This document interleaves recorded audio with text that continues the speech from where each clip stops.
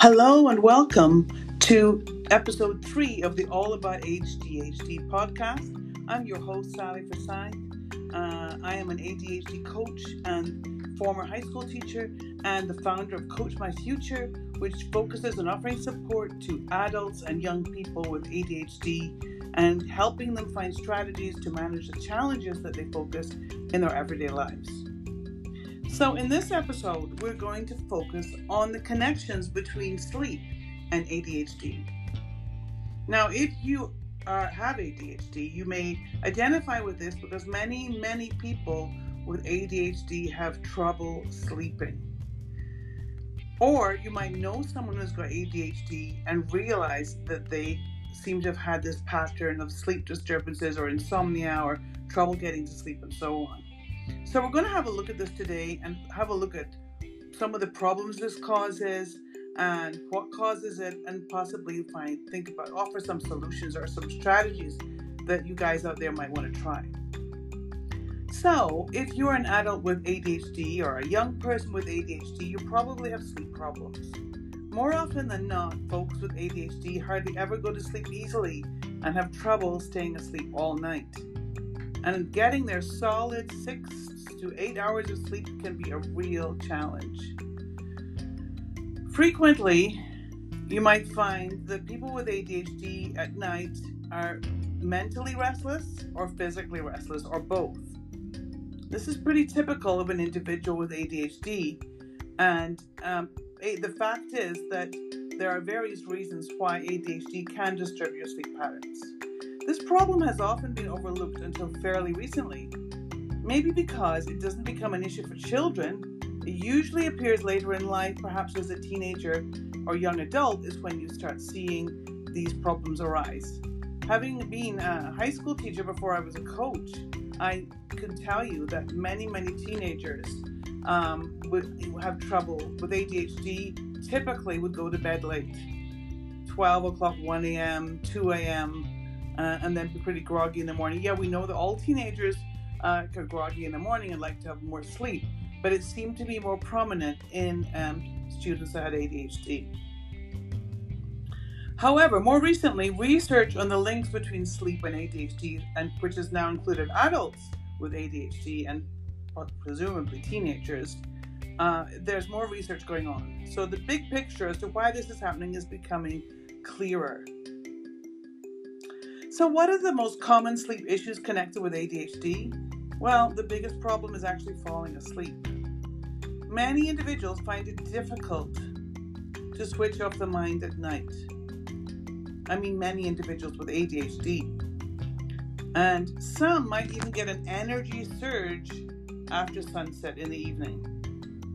So they might find they have more energy in the evening. So because it's difficult to switch off your mind, and sometimes you get this energy surge in the evening, then they find themselves going to bed later, or maybe taking ages to get to sleep, or both. Or perhaps they go to bed and lie down, but even though they're lying down in bed, the brain starts ticking, starts buzzing with thoughts and ideas, and it's very hard to switch that brain off, to switch off that mental restlessness I mentioned earlier.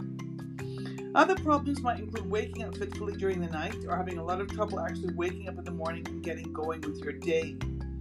There's quite a few ADHD folks out there that are not really morning people, and they might find they get more done at night. But however, when you're only getting a few hours sleep, let's say less than 5, and 4 or 5 hours, it's not really enough, and eventually that will catch up with you. My adult daughter, who has ADHD, has had quite a few problems with insomnia. She finds it very hard to go to bed before midnight. Very often it's 1, 2 in the morning. It depends. She'll go through cycles where she can manage to go to bed earlier, and she finds it hard to settle down to go to sleep. So she's one among many others out there. So you might be asking yourself, so what causes these sleep disturbances with folks with ADHD? Well, for a good night's sleep, neurotransmitters are involved within the brain cells. And one example of this is a neurotransmitter called GABA, G-A-B-A.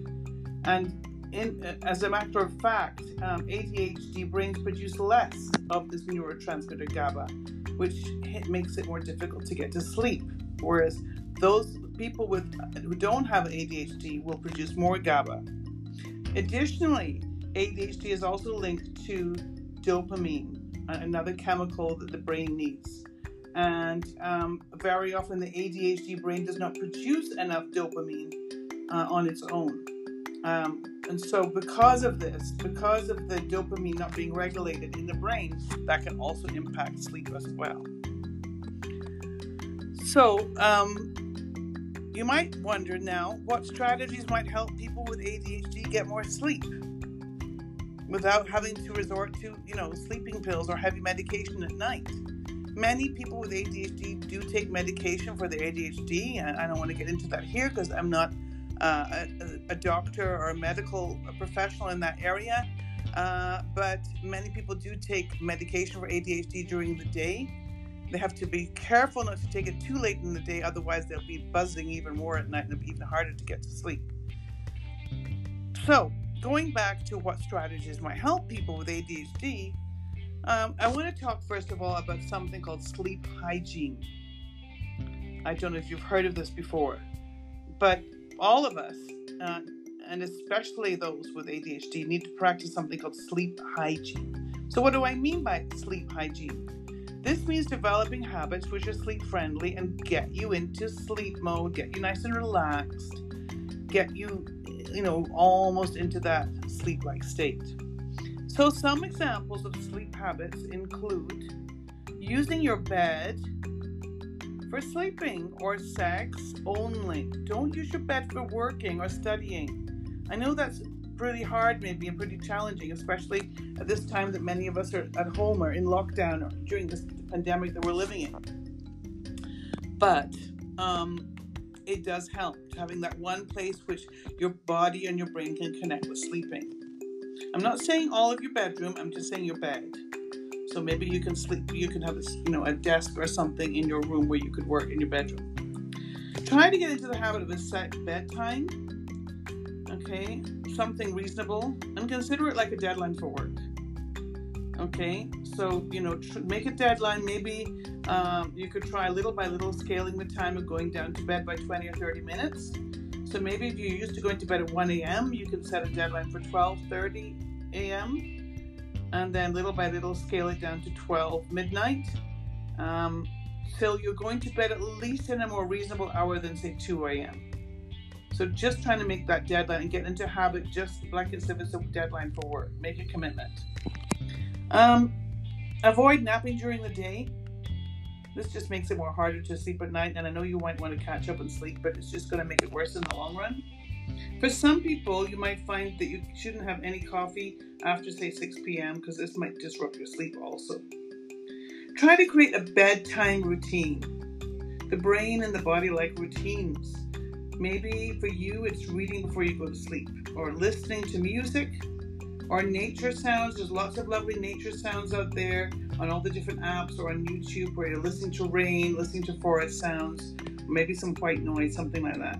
You could also try having a bath and making sure you're comfortable in your pajamas and getting into that sleep mode. Another thing that I'm sure you've heard about before, and I know it's really hard to put into practice, but it is so important, is trying to unplug from screens at least an hour before going to bed, because the screens, when our eyes see the screen and our brains see the screens, it's kind of sending a signal to the brain that it's still daytime, and then that gets the brain all mixed up. And even more so with the ADHD brain, it just thinks it's not time to sleep, not nighttime. Make sure the room is dark, it's a comfortable temperature. Just have all these, this is what we mean by sleep hygiene, all of these different aspects of the routine to get you used to this habit of sleeping at this time. But apart from sleep hygiene, you might want to have a think about other reasons you might be more worried about night that maybe you could do something about, or maybe adjust your day a little bit. So, for example, maybe it's taking a long time during the day to get all your work done, or you're starting your work late, leaving you a little time to relax in the evening and wind down. What time do you start winding down in the evening? Are you still, answering emails frantically in the evening from work? or doing, other stuff at home, think about your day as a whole and how that's impacting your sleep and your sleep routine. Also, what are you doing? Are you spending a lot of time in the evenings catching up on social media, Facebook, Instagram, TikTok, meaning more screen time right before bed? And I know we all want to catch up on social media. We don't really want to get behind.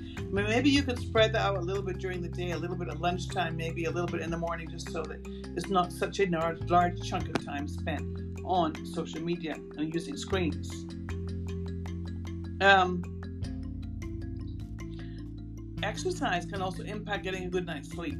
Have you included exercise somewhere in your day, some walking perhaps, or some other kind of exercise? Stress levels were another thing you want to look at. Are you getting stressed from work, stressed with the kids, stressed with home or family issues, and that kind of thing is going to pile on all the obstacles for getting a good night's sleep. So you need to evaluate how your day is going, how your week is going, as well as, getting ready for doing all the sleep hygiene we talked about.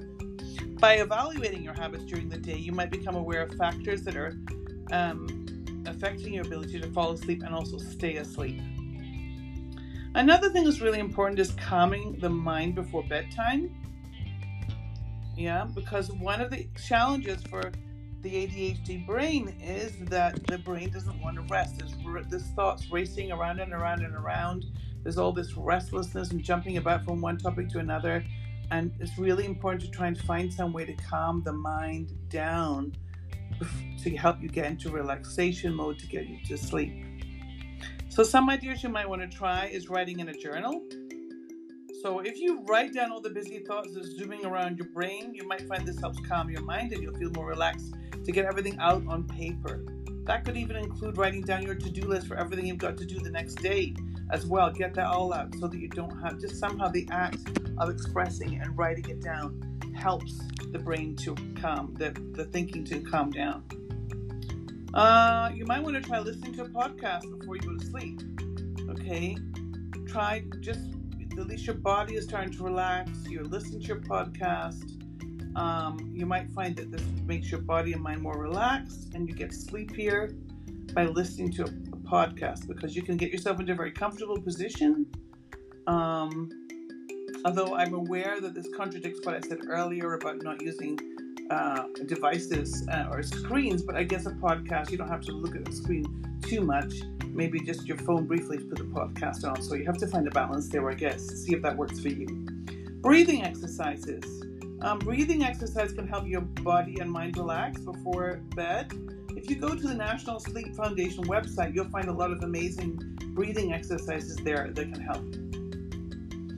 You might want to try doing some yoga or Tai Chi before bed. There are some specific postures or asanas that are helpful for sleep. You can just go to and Google that and you can find them really easily. That might just help you get into sleep mode. Another thing you might want to do is try listening to a guided meditation. Using apps like Calm or Insight Timer are both really amazing for sleep meditations, and they also give you the option of just listening to music or nature sounds as well. So these are some strategies that might work for you. So it's worth giving it a try. We know, that it's not easy. It's not easy because your brain is restless. Your body can sometimes be restless too. But little by little, you might find by using some of these strategies and try them out. If one doesn't work, try something else so that you can at least get a decent night's sleep. Maybe not the full 8 hours that many other people get, but at least you get enough sleep so that you're not exhausted through your day. And remember that, after a few nights of disturbed sleep, that really does a number on your body and your health, and it kind of accumulates, and then you feel more exhausted and more tired. And then when you're more tired, it's harder to concentrate, it's harder to focus, and those things are always a challenge with ADHD, but if you're tired, it's going to make it worse. So take a moment, guys, to evaluate your sleep habits, your sleep hygiene, and what your day looks like, and see if you can make any little adjustments or maybe just try one or two things on this list that might make a difference. So if you want to find more about ADHD coaching, please hop on over to my website, www.coachmyfuture.com, and you can find out more about what I do. And there's also lots of great tips and advice on my blog, which can also be found at www.coachmyfuture.com. So that's all for today, guys. Stay amazing, and I'll see you next time on the All About ADHD podcast.